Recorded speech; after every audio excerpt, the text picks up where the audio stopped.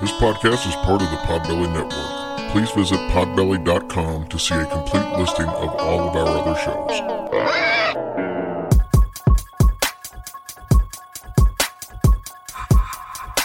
It's about to be a fun ride. Follow along, watch as we slide. Paranormal just hit the lights. Goosebumps all through the night. Mixing just a little bit of twang. That girl sure can't do a thing. Together, hillbillies go insane. Laugh so hard it'll hurt your brain. Podcast you won't ever change. These two here, they got the recipe. Sit on back and listen in to some of our darkest mysteries, eh?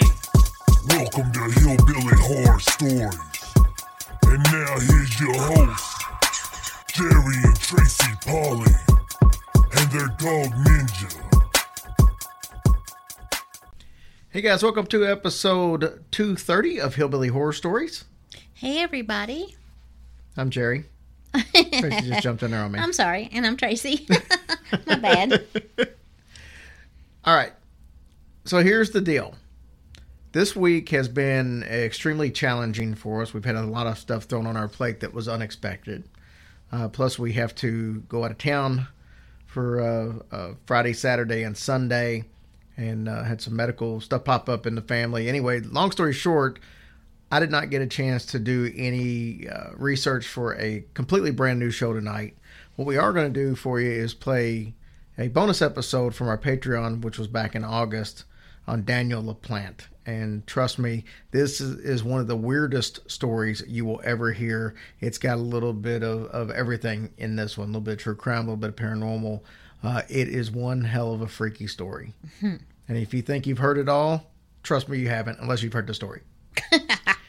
Now, also tonight, as usual, we do always put something new on a show if we have to use one of the Patreon episodes. I've got Derek on from Georgia. Derek is a young minister, pastor at his church, and Derek was part of an exorcism. And this story is, wow. Wait till you hear it. So this is going to be really cool. Also, not on this episode, but coming up, and this is just kind of cool, I thought anyway, I got to do an interview with John Scott. And John Scott was a very close friend to Tom Petty. He wrote a book called Tom Petty and Me. They've been friends for over 40 years. Tom Petty actually admitted to this at his very last concert a week before he died, that John Scott was the reason that they made it, that the record label was getting ready to drop them. And John took it upon himself to go out and push the album. It had been out for 8 months already. And the record label had given up on him, and he got it played, and the rest is history, so to speak. But there's some paranormal mixed in there too, and but that'll be coming out probably next week. Mm-hmm. But I'm excited to do that. So it wasn't something I knew was going to be any paranormal. But if you get a chance to interview somebody who was great friends with Tom Petty, how do you not? Of course, do why that? wouldn't you? And this guy's got stories. He was a promoter and got to know the guys from Leonard Skinner, John Cougar Mellencamp. He tells some awesome John Cougar Mellencamp stories.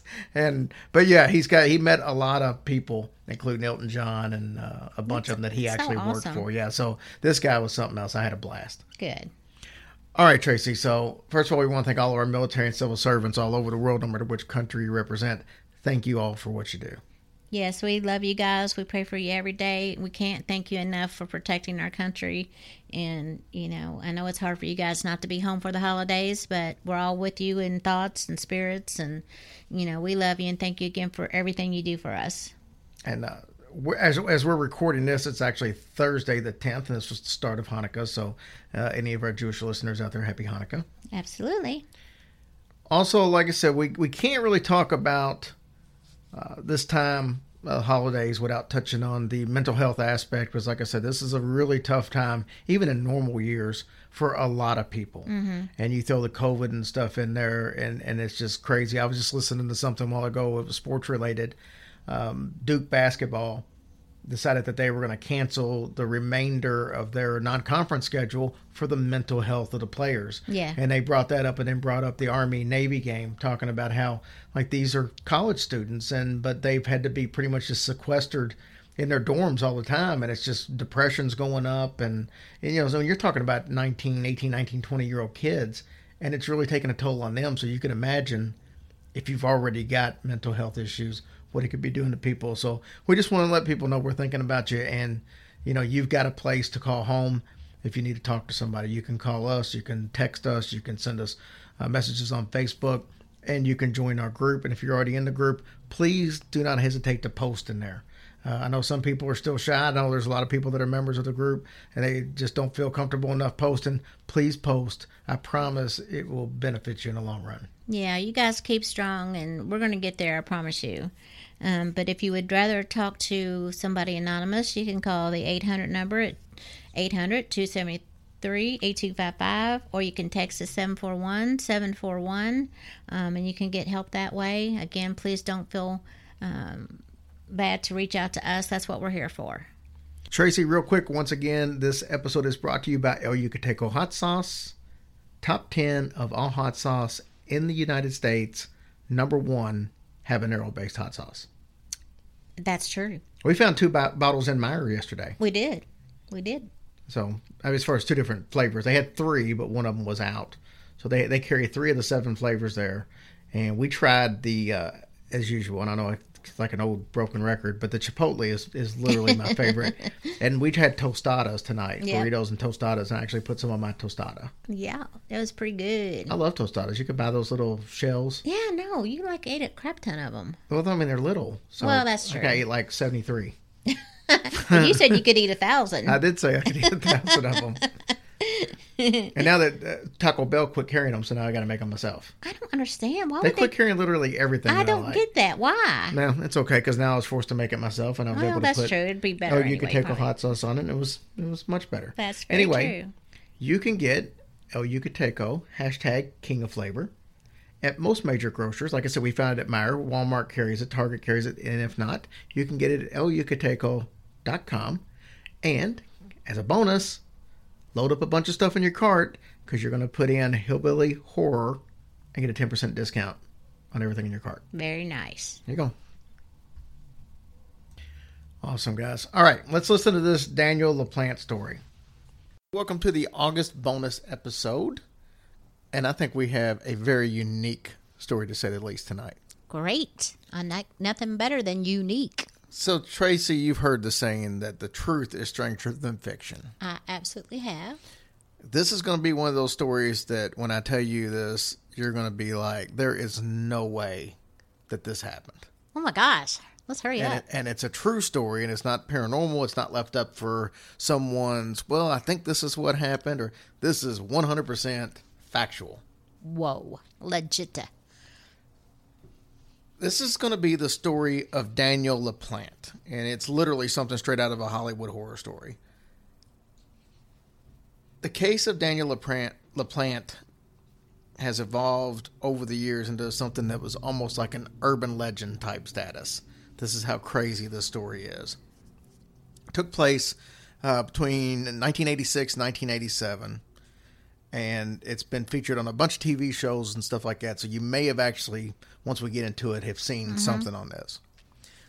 So Daniel LaPlante holds a rare prestige in the annals of true crime. It's not for the murders that LaPlante was responsible for, which gave him his fame, but the nightmarish events that happened before the murders. Oh. Nobody was, killed or hurt physically during that time, but it's still what he's going to be most well known for. Just kind of like Ed Gein, he's kind of known as being a grave robber and stuff like that. So that's, so that's kind of where LaPlante is. His pre-murder behavior has given him kind of a folk legend status, we'll say. All right. This is a tale of jealousy, delusion, desperation, and definitely misplaced affection, as you'll find, resulting in the loss of 3 innocent lives. Oh, not good. In addition to the lives that were lost, Daniel LaPlante is responsible for the intense traumatization of several other victims in a series of bizarre acts which even sound too far-fetched to be fiction. So you ready? Let's talk a little bit about Daniel before we get into the acts so you can get a taste for him. He was born in 1970 in Townsend, Massachusetts.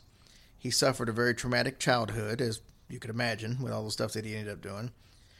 There's not a whole lot that's known about him in regards to specific details of his upbringing. He did have some minor little run-ins with the law and stuff like that as a kid, but a lot of that stuff was kept anonymous because he was a teenager. LaPlante suffered sexual and psychological abuse at the hands of multiple adults in his life. LaPlante's father was an individual who administered the majority of his son's punishments, allegedly tormenting him physically, emotionally, and sexually on a regular basis. Terrible. LaPlante's troubled upbringing affected every aspect of his life.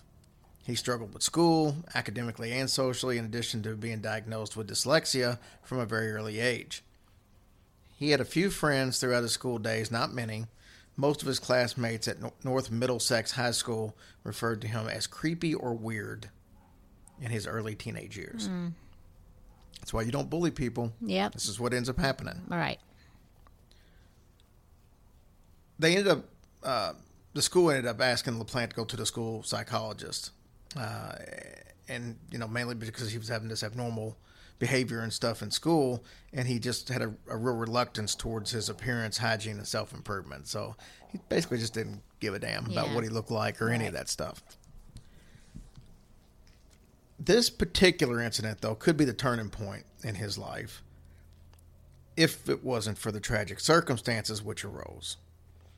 It was here that LaPlante was diagnosed with hyperactivity disorder, something which didn't mesh well with all his already deteriorating mental health as a result of his troubled home and school life. So his relationship with the psychiatrist eventually took a dark turn when the psychiatrist made sexual advances towards him. Oh my gosh, give me a break. I mean, that's horrible. You go into this guy to try to fix a problem. Yeah, and you trust him and to help you, and then he turns around and does stupid shit. And I said earlier he was a psychologist. He was actually a psychiatrist, so I want to correct that. So then over the next year, the psychiatrist sexually abused LaPlante during their sessions, something which no doubt would leave a lasting effect on somebody, But why didn't he just walk out? I mean, why did he go back? I don't know. But just like his dad before him, this was a gentleman who had been trusted to care for LaPlante, but instead he added another layer of grief to his already painful existence. Yeah. So back in LaPlante in his early days, he established himself as pretty much just a little small-time petty thief. Mm-hmm. He spent his evenings breaking into people's houses and properties in the Townsend area. He would steal their valuables, and as he got a little better at his burglary skills, so did his desire for torment. So by the time he was age 15, he was breaking into people's homes and not only taking their stuff, but also leaving behind items in his wake. So he would also move items around in people's homes in such a way that it was clear someone had entered their property, but not so much that it was immediately obvious. Oh. So eventually, he was pretty much invading people's homes purely for the purpose of playing mind games on the owners. Mm-hmm. In 1986, Danny set in motion a series of events which he would be forever known for. This is what we were talking about.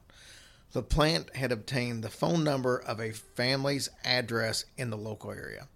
Now, it's likely that he burglared the house at some point and somehow retrieved the telephone number. Nobody's really sure.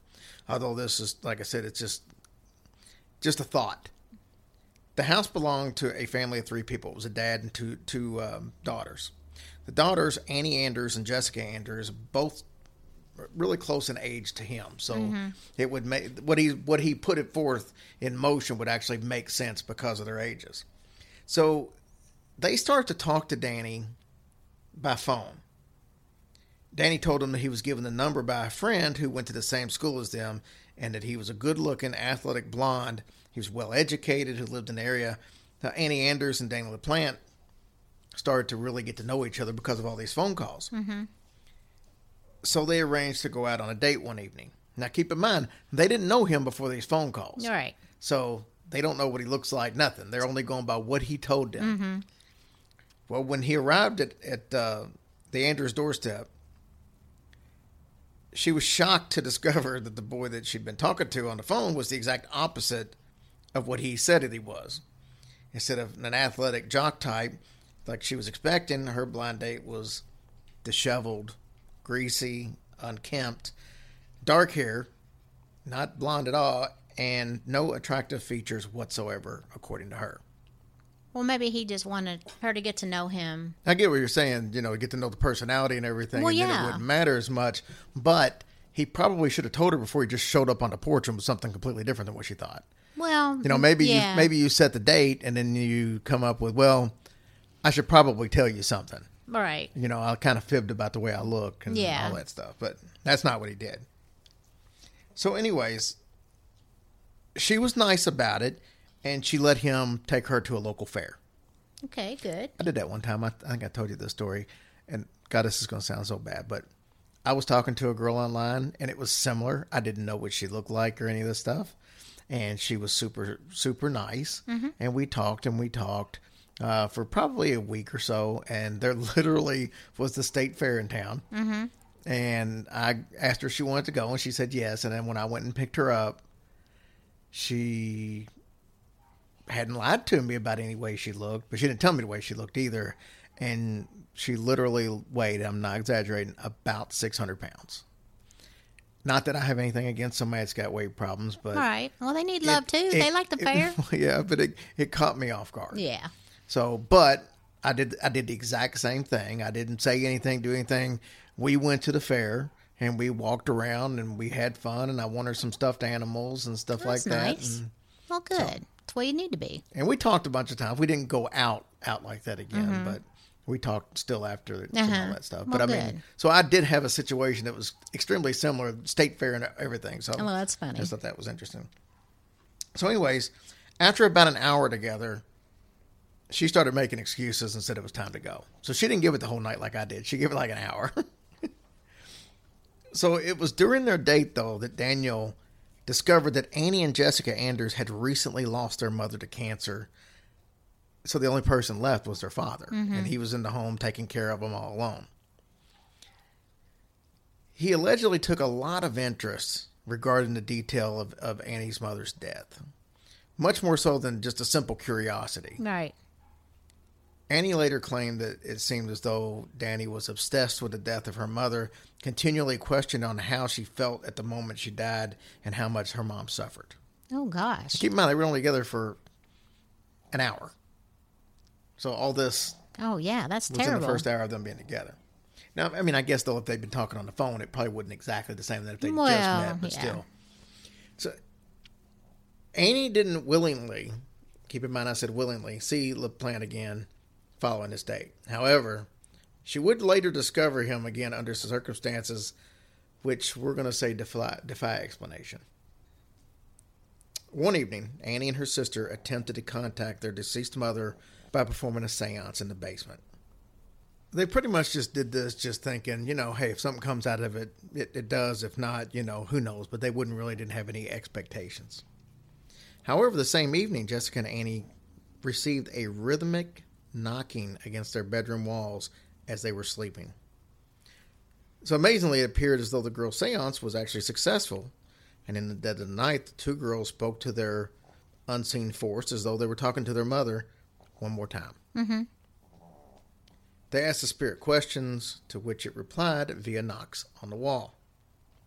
So it seems like the girls had truly uncovered a supernatural force in their house at this point in time. So this continued for a bunch of different evenings until the knocking became so regularly that it disturbed the girls' sleep. Over time, though, objects in the house began to disappear. Items which were laid out on the table one day would find themselves strewn across the room the next. And the girls would come home to find furniture moved from one side of the room to the other. Eventually, Jessica and Annie believed that they were being haunted by a malevolent demon and not the spirit of their mom all along. What was her dad saying about all this? But we'll get to that. Oh. The girl's father, Brian Anders, Oh, dang. by the way, he thought that the girls were basically just causing the havoc all on their own. Mm-hmm. So they claimed that they believed they had unknowingly unleashed a demon or a ghost or something in the house. But the dad just thought that was absurd. There's no possible way that could be real. Instead, he just kind of liked to dwell on the fact that the daughters were probably emotionally struggling with the death of their mom and Yeah. just trying to find ways to make things seem a little more easy to deal with, I guess. So one night in January of 1987, this strange knocking had begun while Jessica and Annie were alone in the front room. Now, at this point, the constant tapping had become so commonplace that it was driving the girls basically crazy. So this particular evening, though, the noises didn't seem like they were coming from the walls, but rather from the basement. So they go get a kitchen knife. The girls kind of sheepishly make their way towards where they hear this noise at.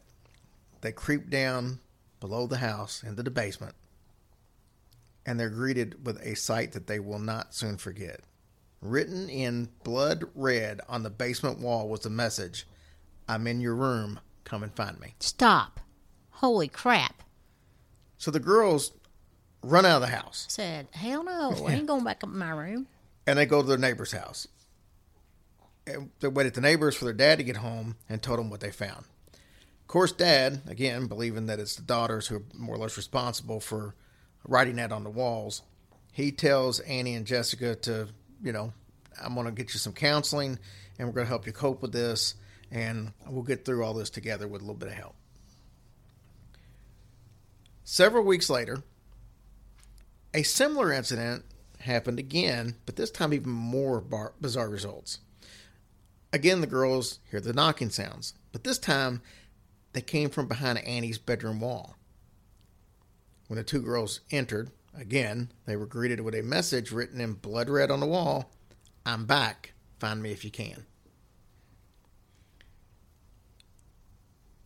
All this aftermath played out the same as before. Dad comes home, blames the girls, and the girls had called him from a neighbor's house to come home. When he did, he marched straight into the home to prove that there was nobody inside. Same old, same old. This time, though, when Brian, the dad, enters the room, or the house, I should say, he noticed that there had been some disarray, we'll say, happened in the house since the neighbor and the girls had left. So the neighbors had already said, no, there's a bunch of stuff moved around and stuff that wasn't moved around when we were in here before. So then it became apparent that someone had been inside the house. Brian, the girls, and the neighbor had all been elsewhere, so they knew that it was none of them. So now he's finally on board. Yeah. So Brian goes into Annie's room. He's alone. And there's a message that's painted on the wall that says, "Marry me." Then on the other side of the room, Brian saw something that he really wasn't expecting. There was a young boy standing there dressed in Brian's deceased wife's dress. No way. He was wearing her makeup, Nuh-uh. her dress, and a blonde wig. And in one of his hands, he had a hatchet. Guess who the young boy was? That dude? Danny LaPlante. So they start getting into a little scuffle. They're fighting. They're going back and forth. Brian says he just remembers being dumbfounded at the way that LaPlante was able to just seemingly disappear from sight without much effort. So he gets away from him and he just disappears. He's like, what the hell? So they call the police. And then police are looking around the house. And then later that evening, they found out why LaPlante was able to vanish so suddenly. After discovering that each message had been written in ketchup, local police searched the house for clues of how LaPlante may have been able to access the house in the first place.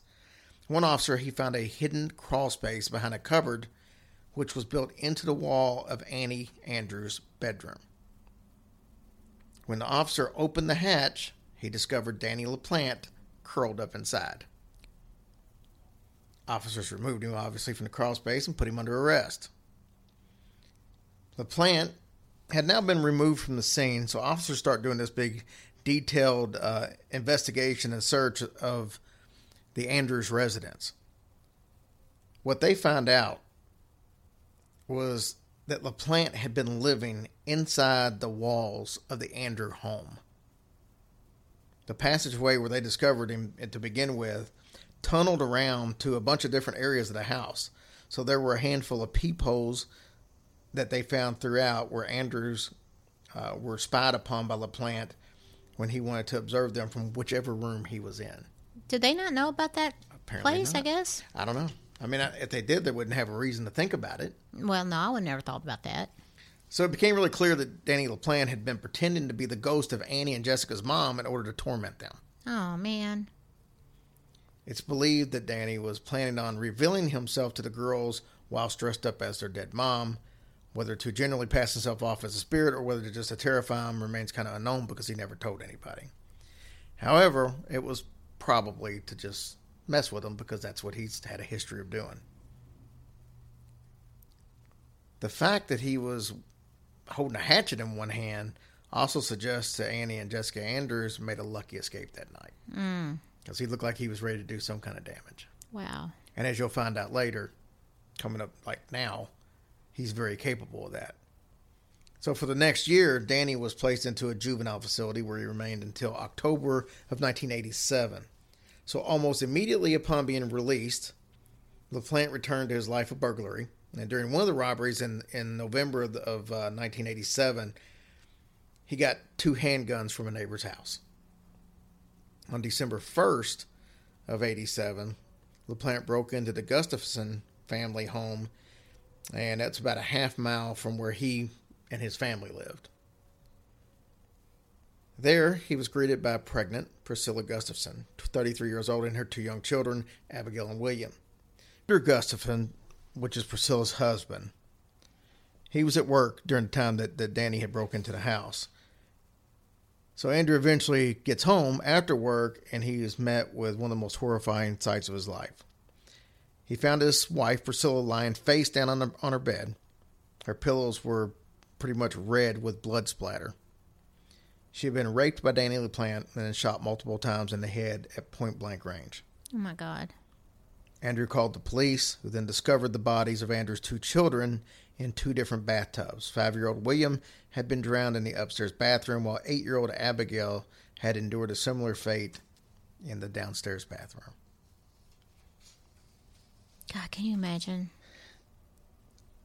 Nobody really knows what his MO was as far as this murder, but given the fact that LaPlante's actions progressed rapidly from burglary to full-scale murder when he was in possession of a weapon, suggests that he didn't possess the confidence or the physical strength to subdue his victims by hand. So in addition, a handful of items, which double as restraints, were found in the Gustafson household. This prompts the theory that LaPlante forced his way into the residence and kept his victims at gunpoint while he restrained them. He likely killed Priscilla Gustafson first to remove the biggest threat, and then he drowned the children one by one. Oh. So it didn't take long, though, for the authorities to kind of link this family murder with Danny LaPlante. Immediately went after him to try to apprehend him, but they quickly found out that he had left the area. So obviously a manhunt quickly ensued. LaPlante was considered to be armed and incredibly dangerous, as you could imagine, and given his history, there was no telling what lengths he might go to avoid detection. So a few towns over from Townsend, LaPlante broke into a woman's home and kidnapped her in her vehicle. So the woman escaped, but LaPlante was spotted by someone who had seen his photograph on the news, and Danny was then discovered hiding in a dumpster 48 hours after the manhunt had begun. Mm-hmm. So it didn't take too long. First 48, just like on TV. Mm-hmm. When he was inspected, a hair belonging to Abigail Gustafson was discovered on his sock, cementing his involvement in the murder. So a year later, LaPlante was sentenced to 3 life sentences for the murder of the Gustafson family. Now, since he was put in jail, Danny has shown little remorse for his actions. While clearly suffering from a multitude of personality disorders, LaPlante continues to show that he is broken way beyond repair. From the years of 1988 to 2014, he attempted to sue the courts multiple times for violations of his rights. In one case, he claimed that the prison system violated his religious rights as he was allegedly a practicing Satanist. Therefore, LaPlante claimed that he required sufficient materials in order to carry out certain satanic rites, but had been denied that by prison officials. Nice try, buddy. Remember we had that before with, was it Charles Manson? Probably. I think it was Charles Manson at one point in time, or in one of the stories we told, there was a prisoner that required to sacrifice like a goat or chicken, and he was trying to sue the prison for that. But it wasn't LaPlante. How stupid are you? In 2017, however, it seems like Daniel LaPlante might have finally come to terms with the fact that he did something beyond belief. or he's probably just trying to find a way to get out on parole. So while he was appealing for a reduced sentence, he made this statement. I do not have the words to fully express my profound sorrow, but I am truly sorry for the harm I have caused. From the very essence of who I am, from the depth of my soul, I am sorry. So I guess the question is this the words from a man who actually truly regrets what he did, or is he just trying to be manipulative and trying to find his way out of prison? So fortunately, LaPlante's appeal was denied, and will therefore spend the rest of his life in jail with no chance of early release. Good. LaPlante's final victim, Andrew Gustafson, passed away in 2014. So he wasn't around to hear that his family's killer was going to be. Oh, I wonder why he passed away. Well, I don't know, because I don't know what his age was. I mean, these crimes took place in 87, so you're looking at 97, 2007, that's almost 30 years. I mean, if he was 30 or 40 years old, then he would have been 70. So wow. Well, I wonder what happened to the girls and them. I wonder if they stayed there and kept living there. I'm sure they did. I mean, what's the chances of something like that happening again? So anyway, he passed away in 2014, so he wasn't around to hear that the man that killed his whole family actually was going to spend the rest of his life in jail. So, however, upon his deathbed, though, Gustafson allegedly claimed, don't ever let him out. He should rot in prison. Wow. So, I don't know. It's a little bit of achievement, I guess, but it seems that Andrew Gustafson got his wish, at least on his deathbed. Yeah. It's crazy that that kid's still alive. So anyway, what do you think about that story? That is such a messed up story. I mean, you almost feel sorry for the kid in the beginning because what a horrible life. I mean, how horrible is that? He's got a messed up mind. Yeah. So, and you hear that all the time when it comes to these serial killers and you always go back to the childhood and you find the most demented things. So awful for him. I mean, you feel bad for him because he couldn't help the way he was raised. And, and I'm one of these people, and I'm as guilty as anybody else, that I'll sit there and say, I get so tired of hearing about them blaming their childhood. But when you break it down and you actually hear all the little things that happen, then you realize at those ages, that's when your brain is being developed. Yeah. And if you're not seeing anything but warped stuff, I mean, how do you escape that? Yeah. But still no excuse for doing what he did. It's not an excuse, but you can at least semi-understand that you're not dealing with a completely sane person. Yeah. That's a horrible story. Wow. That's just awful. So, anyways. Yeah, he's got a long time to figure it out and think about it now.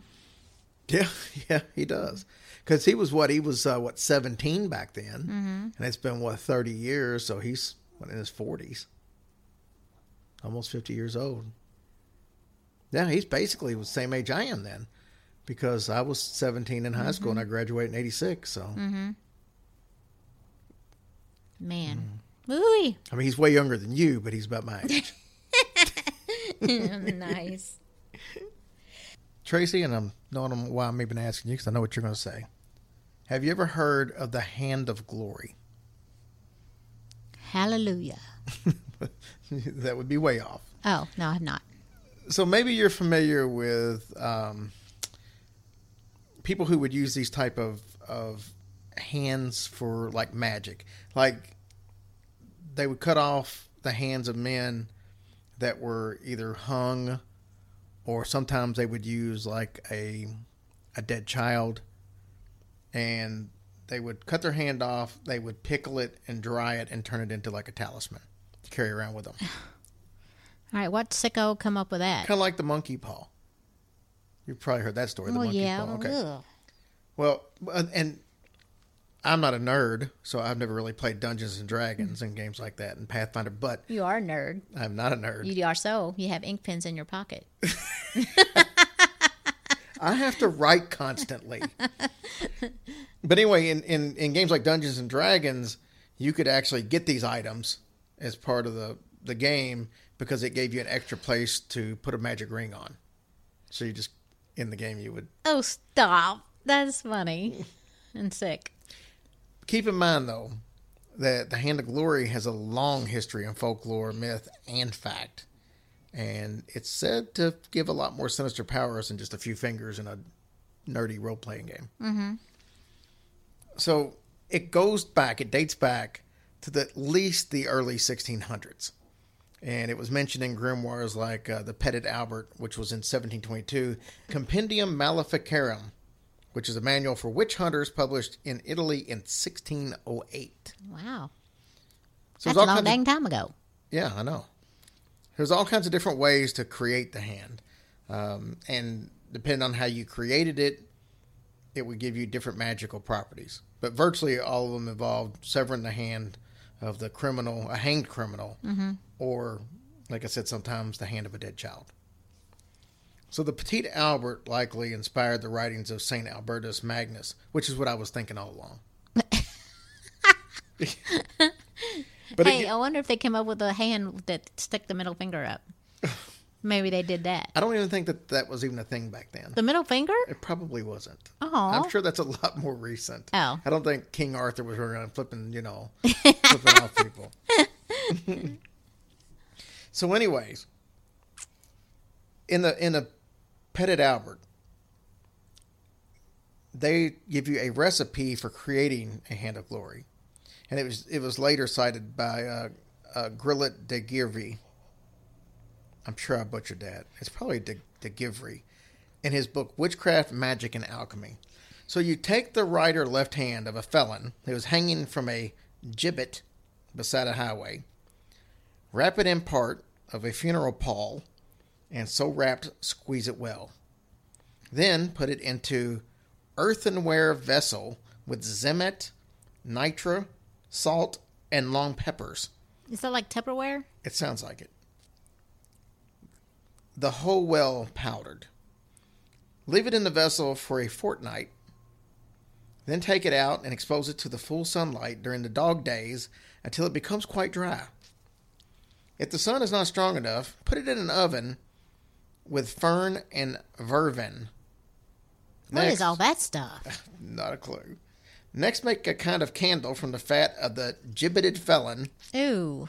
Virgin wax, sesame, and pony, and use the hand of glory as a candlestick to hold the candle when lighted. That's a lot of trouble. Now, present-day practitioners might find it difficult to reproduce that recipe at home, as you could probably imagine. Not only is it rare to spot gibbeted felon ripe for dissecting, but you'll soon discover that your local grocery store doesn't sell Zemet or Pony either. Let's go to Bath and Body Works. Got some good fragrances there.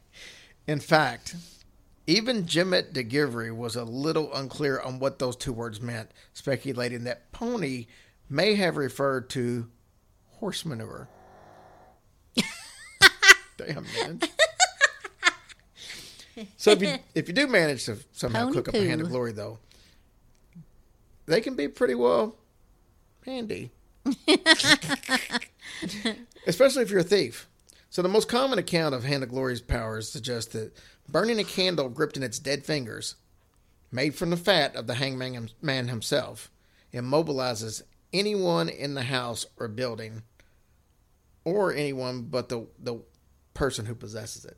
So basically, you take this hand, you put a candle in this hand and light it, and while you're doing that, pretty much paralyze everybody in the house. So you can just do whatever you want.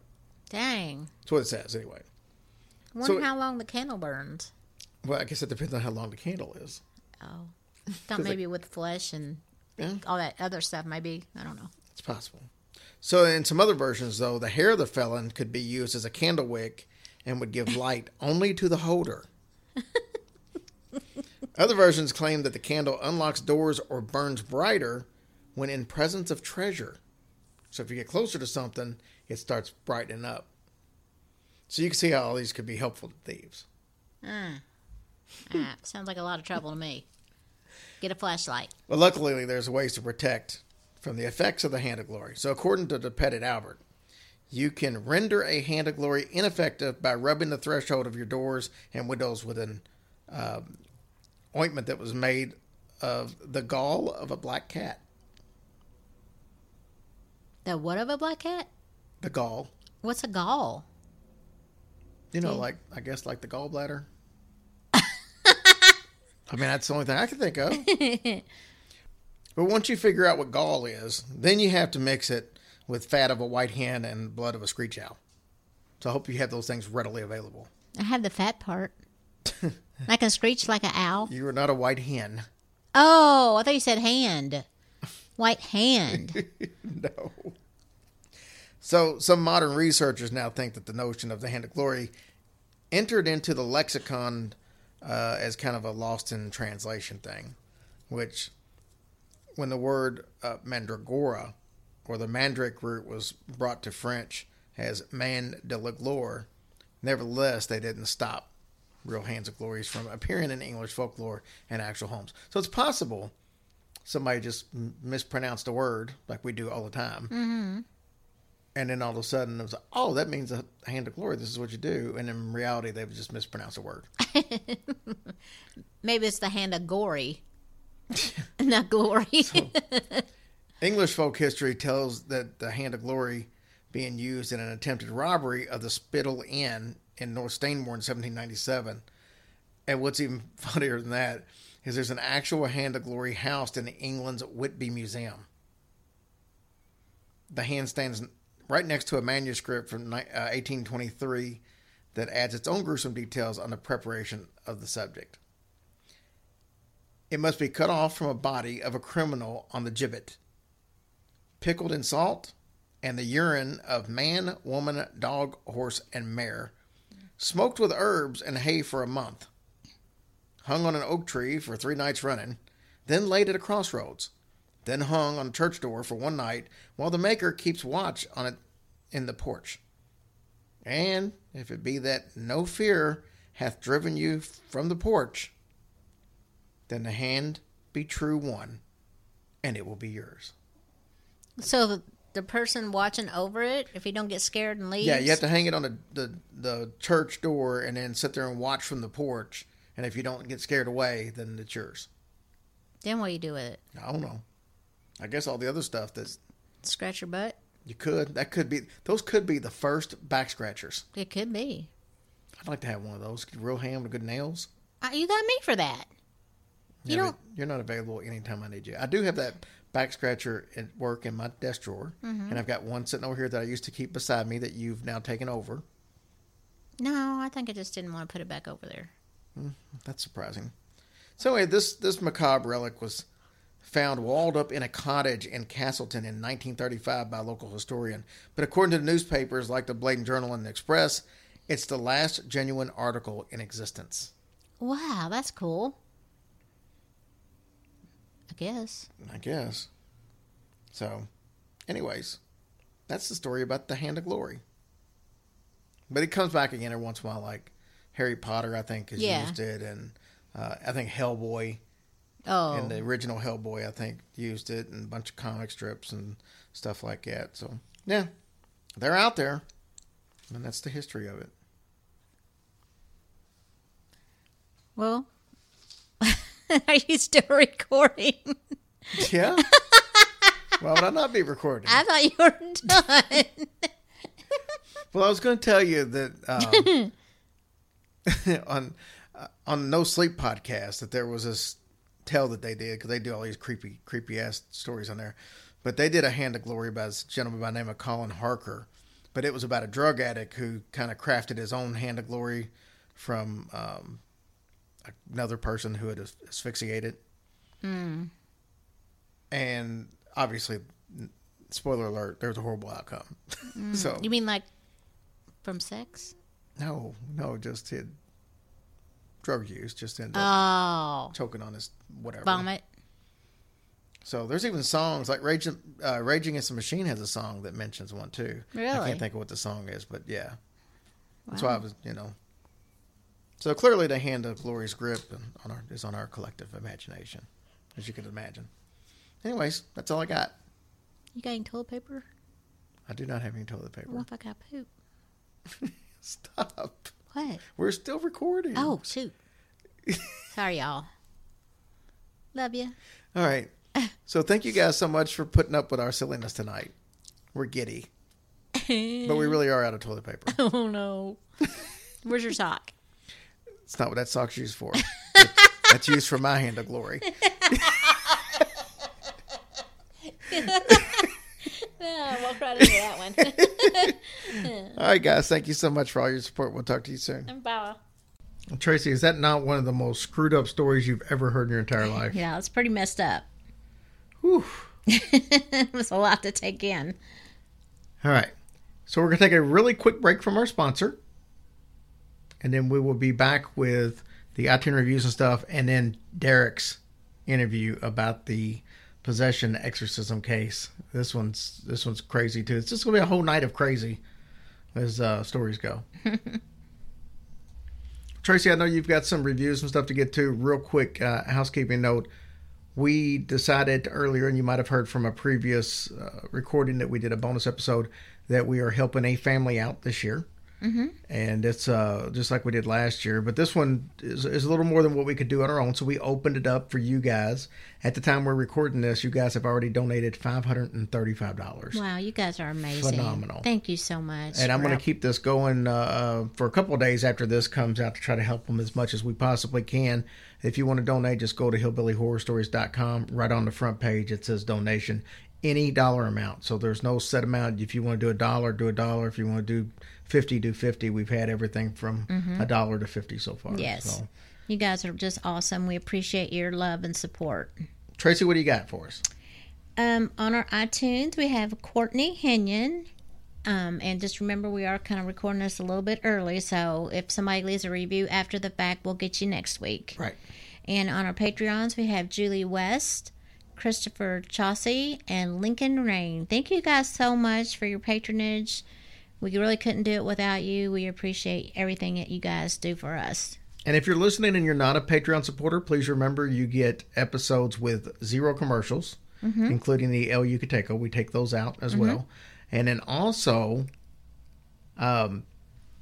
you get episodes like you're hearing tonight. We do a listener stories episode, and then we do a bunch of mini episodes, and then you get a full length one like this every month. So, all right.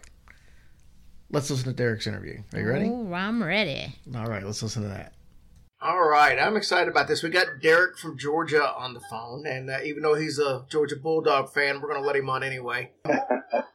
Derek, you have got a story that it's kind of interesting in the fact that you've admitted that you're a skeptic, and something's happened to you that's made you, I guess, question a few things. I think it's going to be an interesting story for the listener, so I'm just going to turn it over to you and let you tell everybody what happened in this experience. Gotcha. Well, Jerry, man, thanks for having me on the show. I started listening to podcasts a couple of years ago. I'm a young guy. I wasn't aware of it when it came out, and I caught up on your show very quickly. I listen every week, and so I appreciate you guys and what you do. So for my story, as I said before, I'm a believer. I'm a Christian, so there's some things that don't necessarily fit within my realm of ideology, I guess you could say. But I love the paranormal. I love everything about it. I wish that I could believe in all of it. It would be fantastic if it was true. Some of it, anyway. This story basically starts out with me. I sing a little bit. I'm a musician, and so I was standing on stage at this church I was attending at the time before the service began. This gentleman came through the door. Now, it was more of a traditional church, and so I'm sure you and a lot of the listeners can picture a shotgun-style church with a sanctuary that's long and narrow, right? And so, somebody came through the back doors, and man, it was crazy because as soon as they walked through the back doors, the entire place, the building, just a hush fell over it. And the closer this gentleman got to the front, the closer this, almost like this cold wave was emanating from him. I had no idea what was going on. I hadn't felt anything like it in my life, and I haven't since. And this was 15 years ago. And so there I am. He's walking up, and every instinct in my body is telling me that I need to run, or, it's kind of that fight or flight moment, or I need to step up and talk to this guy. Unfortunately, we live in a world where people carry weapons maliciously, and so I didn't know if that's what I was feeling or what was going on. Sure. But as soon as the guy got close enough to the front of the building, I noticed that his eye color was odd. You know, I don't know if you've watched some of these shows on TV like Supernatural, but Right. they wear the sclera contacts that cover your entire eye. Mm-hmm. This wasn't like that. It was more like their pupil and their iris both was black. And so it was like the middle of their eyes was completely black, but you could still see the lights. It was very strange. And so basically a couple of people talked to him and interacted with him a little bit, and I just couldn't shake this cold feeling that was very strong. And so we begin the service as this gentleman is sitting on the front row, and in the middle of the song service, he begins to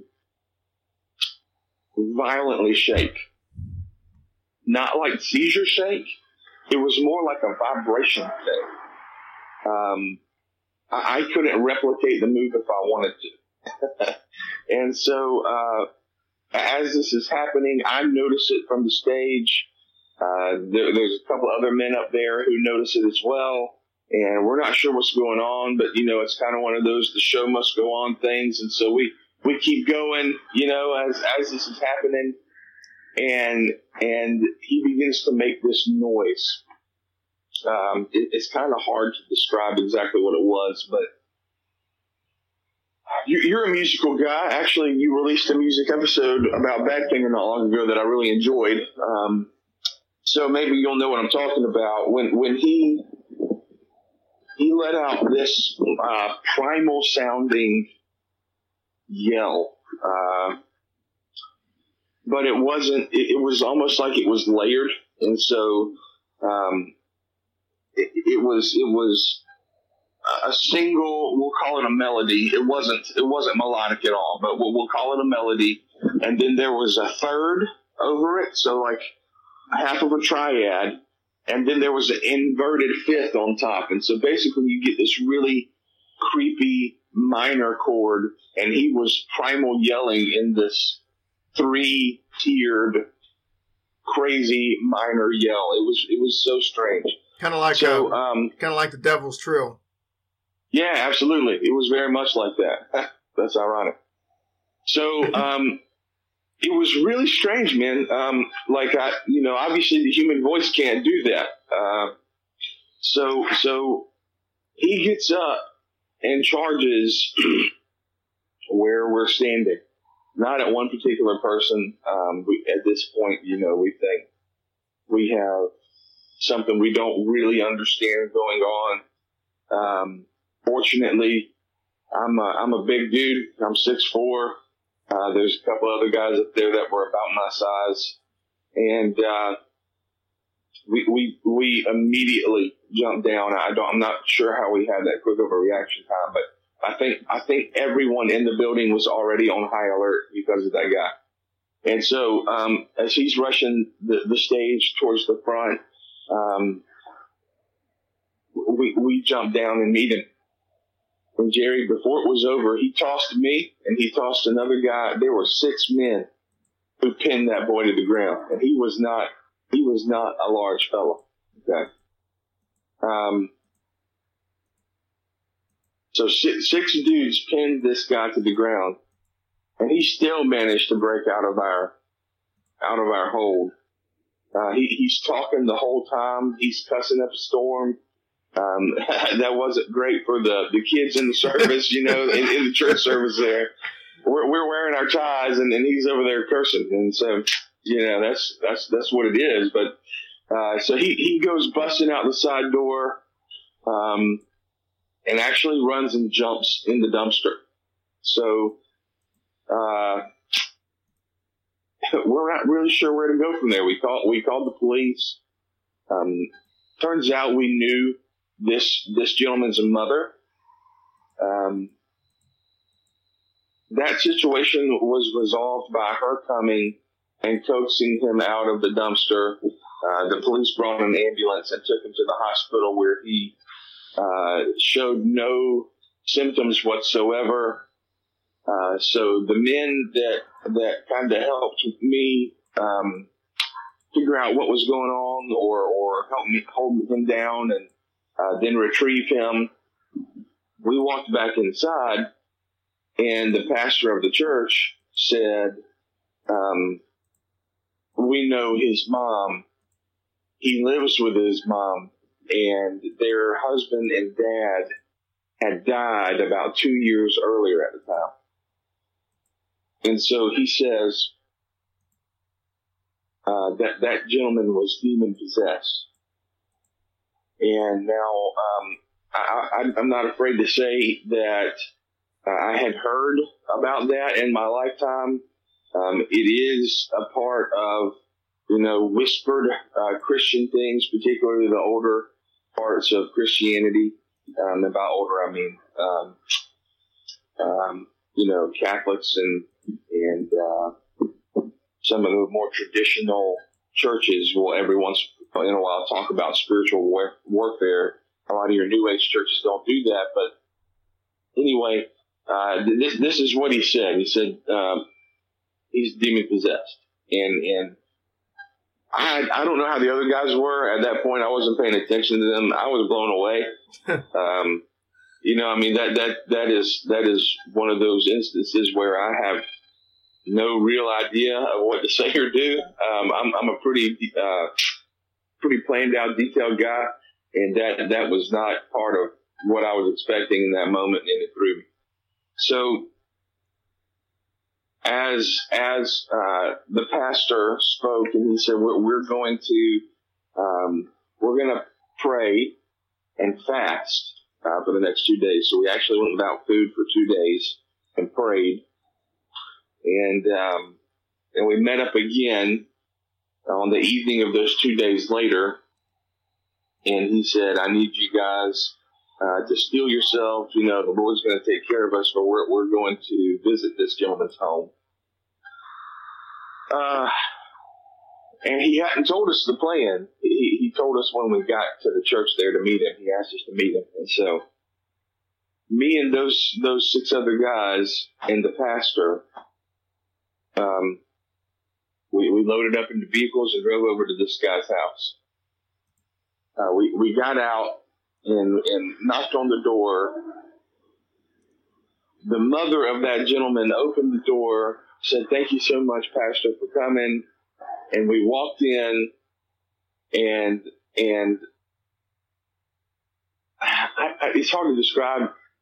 You've heard of a fugue state before, right? Yep. This guy was in a fugue state, but he was kind of almost moaning. Not in a good way. It was very almost painful to hear. He's sitting on the couch with his head tossed back. His scalp is actually resting against the wall there, and he's just like zonked out, but you can hear him kind of moaning.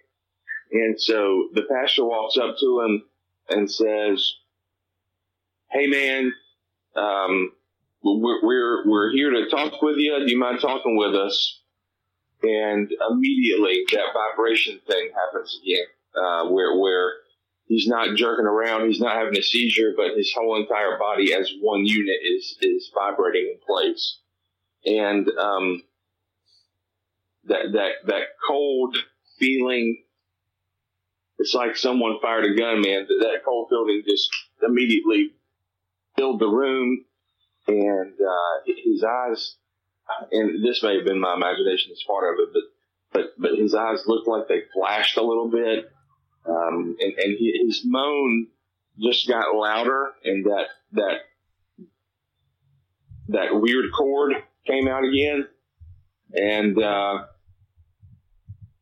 he looked up and he looked at that pastor and began to cuss that pastor to heck and back, telling him he wasn't any good, and it was very odd. So anyway. We guys were standing around. We kind of feel responsible to some degree, even though we were thrown in this situation for our pastor. We form a semicircle around him that evening as he's talking to this guy, and this guy is just straight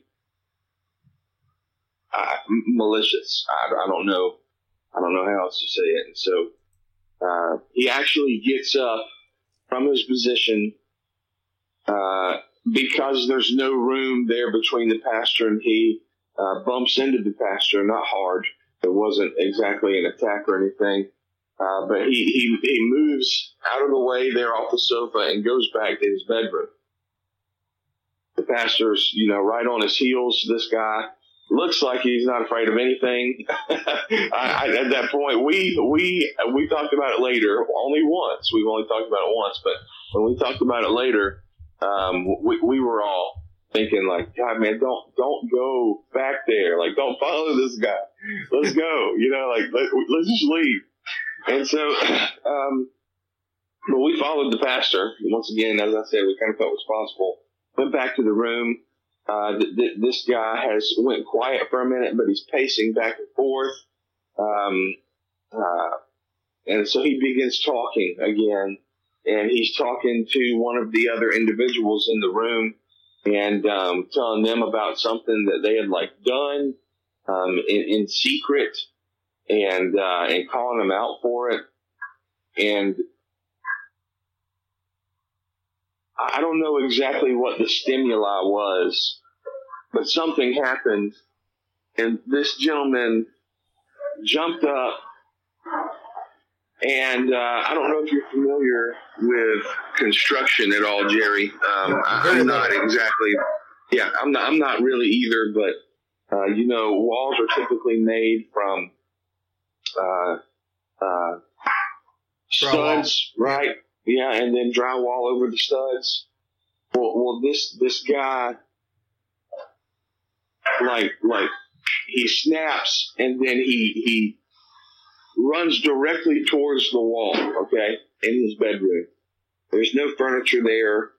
It's the only bare wall by the door. The door's literally 5 feet away, but he goes for the wall. I don't know if it was just a showing out thing that this demonic entity wanted to do. But anyway, the guy lowers his head and pulls his arms in, not to his side, but in front of him, and close up to his body, like under his chin, and he jumps at the wall and actually busts through the drywall and the insulation in that wall in between two of the studs.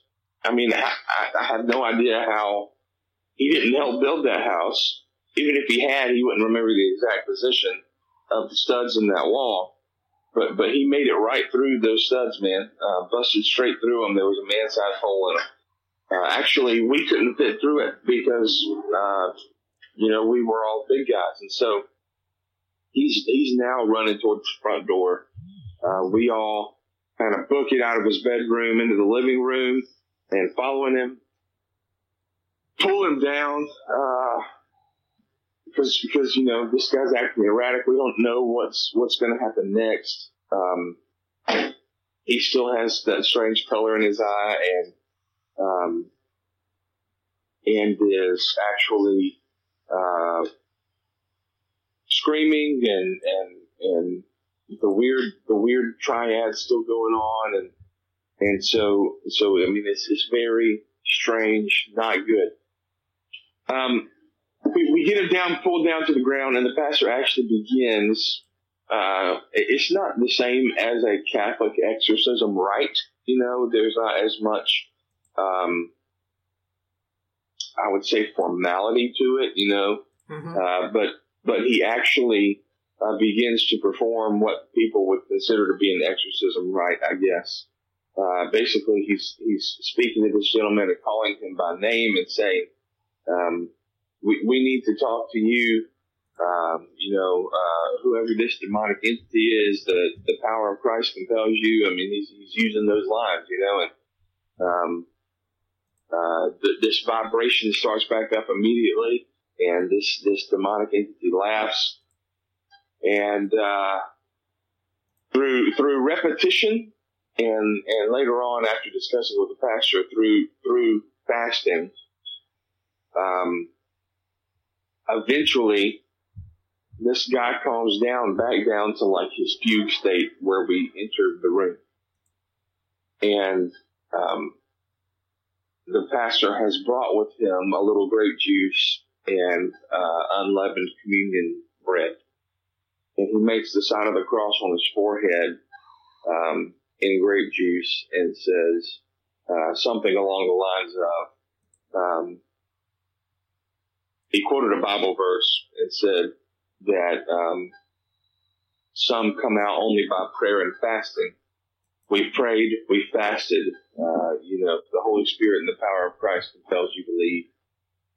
The guy's eyes flew open, and immediately, man, I saw it happen. That black went right back to his regular brown.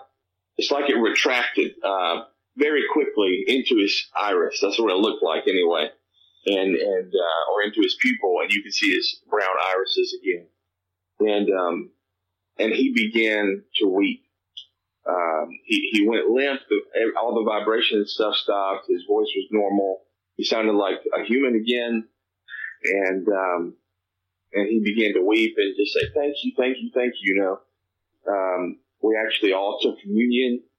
We then went through a process of just praying over the house and trying to figure out what it was, because it's pretty widely agreed upon that you can invite demonic activity into your life. And so we began to seek out whatever was, the cause of that. Some people say Ouija boards and that kind of thing, and that's not what was going on in that house. But we never did really pin something down, but we prayed with this guy, and he actually kept coming to church, ended up joining our faith, which, if you go through that kind of harrowing experience, you may need, I believe that you need, some supernatural help in that area anyway. So, yeah, man, that's my story. I know it's pretty crazy, and I didn't do a fantastic job telling it, but it happened. So I thought you did a fine job of telling it. So I got a couple of quick questions for you. Sure.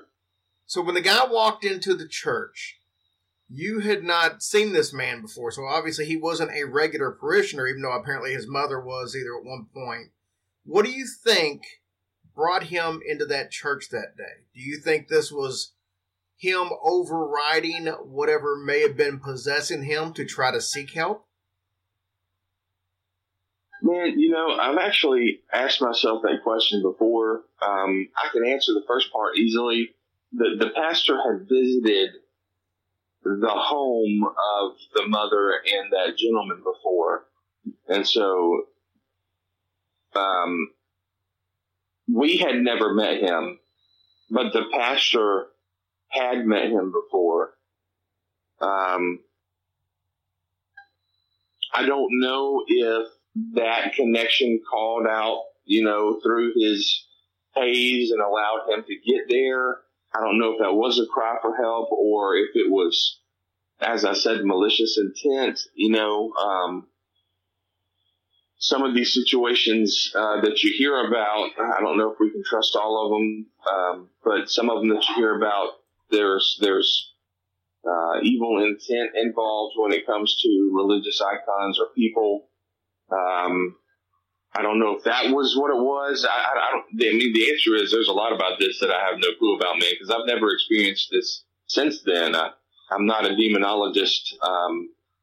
I know scripture, but, a lot of people don't put a lot of faith in that either. So I don't know. All right. So that actually kind of leads me into the next question I got. And sure. Please don't take this, or anybody listening, do not take this as any kind of a criticism or a knock, because that's not what this is. It's just me asking a legitimate question. You, okay, as a Christian, you've got your beliefs.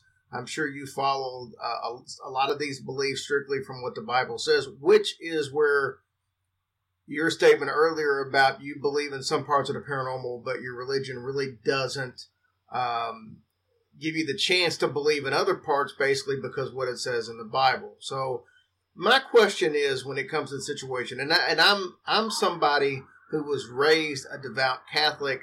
As my years got on, I've kind of wavered from that. I would consider myself, I believe that there is a God.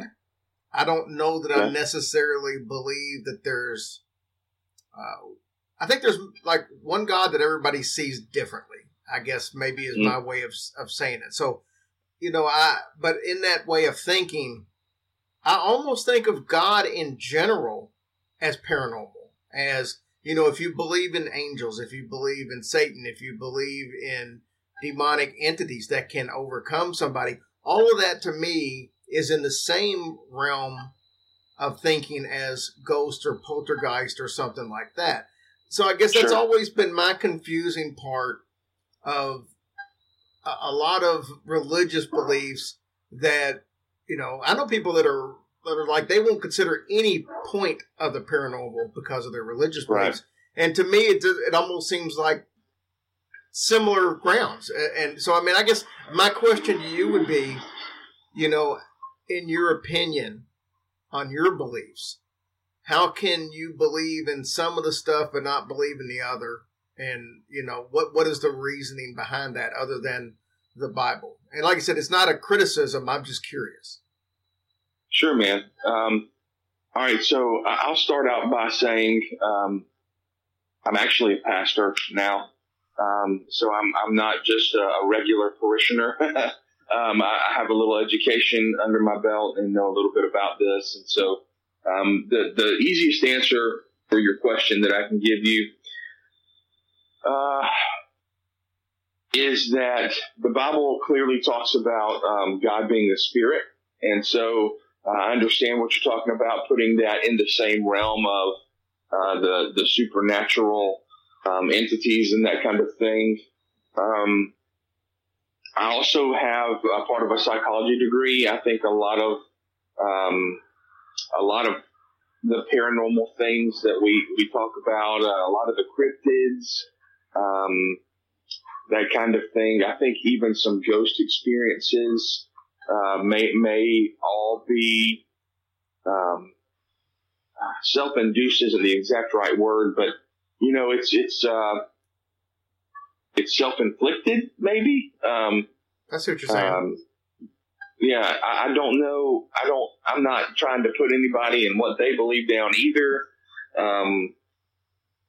But the reason, the easiest answer, the reason that I don't believe in all of it is just that, the same way that some people have faith in all things, supernatural, paranormal, is the way that I put faith into the Christianity and the Bible. There's a verse in Scripture in the New Testament that says, "Those who know the Lord, when they close their eyes, will be present with Him." That leaves very little room in my mind for ghosts. I do obviously believe in demonic entities. Those are talked about in Scripture. I've had that experience. I think that a lot of the things at times that people believe are ghosts could be that, or some sort of reflection, or like when you toss a rock into a pond, there's little ripples. It may be a ripple of something about that. I don't know, man. I do also believe that places can hold energy of some sort that falls within a gray area in Christianity. And so, is it possible? I'm not saying it's not possible. Once again, I'd love to believe it. I'd love to experience it and see it. I'm hungry to hear about this stuff and that kind of thing. But I just, until I can have some proof about it, man, it's not really part of what I do. And so I don't know if that answers your question. It does. It does. Cool. So let me ask you this. What do you think happens to the soul when a person dies? What do you think happens from that point on? Do you think it hangs around? Do you take it strictly from the biblical sense of it's just basically gone until Judgment Day? What is your opinion of what happens when someone passes away to their soul from that point on? Sure, man. So I think from what I can gather from Scripture, I'm pretty traditional in this thought, I guess. There is a couple of different cases or instances that could happen within my thinking, though. So there's two destinations, heaven and hell. I do think that there's a possibility that when a person passes away, that their soul is locked in their body until a time that it is released, and that releasing would be upon, call it what you may, Judgment Day, what the second coming of Christ, whatever you want to call it, man. That's what we'll call it. But that's one possibility. I personally believe, and can kind of back it up with scripture, that when we leave this world in death, I think that our soul is taken to one of those two locations. I don't think it's been that way for all of eternity, but it is that way now. So that's a whole nother Bibleology thing, but that's what I believe anyway. Can I prove that? Absolutely not. Am I open to hearing other people talk about it? Absolutely, but that's what I believe. So, all right, I got one more question, and your first part to that answer is what made me think about this one. What are your thoughts on cremation? Yeah, that's a great question, man. I have no problem with that. A lot of really traditional Christianity had major problems with it, just because, there's a portion of scripture that talks about, Jesus returning in the air to call his saints away, and people were like, well, man, if our bodies are not present for the rapture, how can we be raptured? I think that's a bunch of hockey, man. If the Son of God's coming back flying through the air, I think, hey, if he's going to raise us off from the dead, why are ashes going to be a problem, right? So, get cremated. Yeah, the only reason I asked that is because the first part of your question said that it's possible. You had two different thoughts on it. One was that you go right where you're going to go from the time of death, and the other one is that you remain in your body. But if you were cremated, you would have no way of remaining in your body. I guess that's why I brought that up. Well, that makes sense. I didn't think of that first off there, but my answer just philosophically would be that is still, even though it's been under a chemical change with the heat, that is still what remains of your body, and perhaps your soul is still in that. We've heard lore of people being cremated and their spirits being released, or, there's tons of stories and fiction and lore and everything out there. There's one thing I heard one time where this ghost spoke through someone and said that, their body had been cremated and they were locked in there and felt like they were burning. They felt pain and tortured, even in that first portion of their afterlife. I don't know. I think personally, if I was to answer that philosophically, I'd say if their spirit was locked in their body and they got cremated, I think they'd still be tied to those remains. Awesome, brother. Great answer. I appreciate your insight and your opinions on this kind of stuff. It's been fun having you on, and I appreciate you coming on. Yeah, Jerry, man, it's been my pleasure. Well, we're glad to have you on, and maybe we can have you on sometime again in the future if we've got some questions that come up. Maybe we can do like a Facebook live stream or something where people can ask questions, and you can give the at least a religious point of view from your standpoint on some of this stuff. I think that would be fun. Yeah, man, I'd love to do that. I would really enjoy that. That'd be fun. So. Awesome. Well, thank you so much for coming on. You are a young guy. How old are you? You don't look, but you're like 22, 23 years old. Jerry, I'm 29. I do have a young face, but I'm 29. I'm still young, but I'm not quite that yet. So. Awesome, Derek. Well, best of luck to you, brother. Thanks, man. I appreciate it. See, I told you it was going to be a crazy story. I mean, we have the most awesome guests on this show. Yes, we do. It's just hard to believe that we are so lucky and blessed to get all these people on here, because they all have fascinating stories. It is amazing. That's the beauty of having a bigger audience, is we get so many people that want to be a part of it, and that's awesome. Yeah, it's a great feeling for sure. All right, guys, thank you so much for bearing with us this week, and we'll be back with something great next week. We love you guys. Hope you all have a blessed week.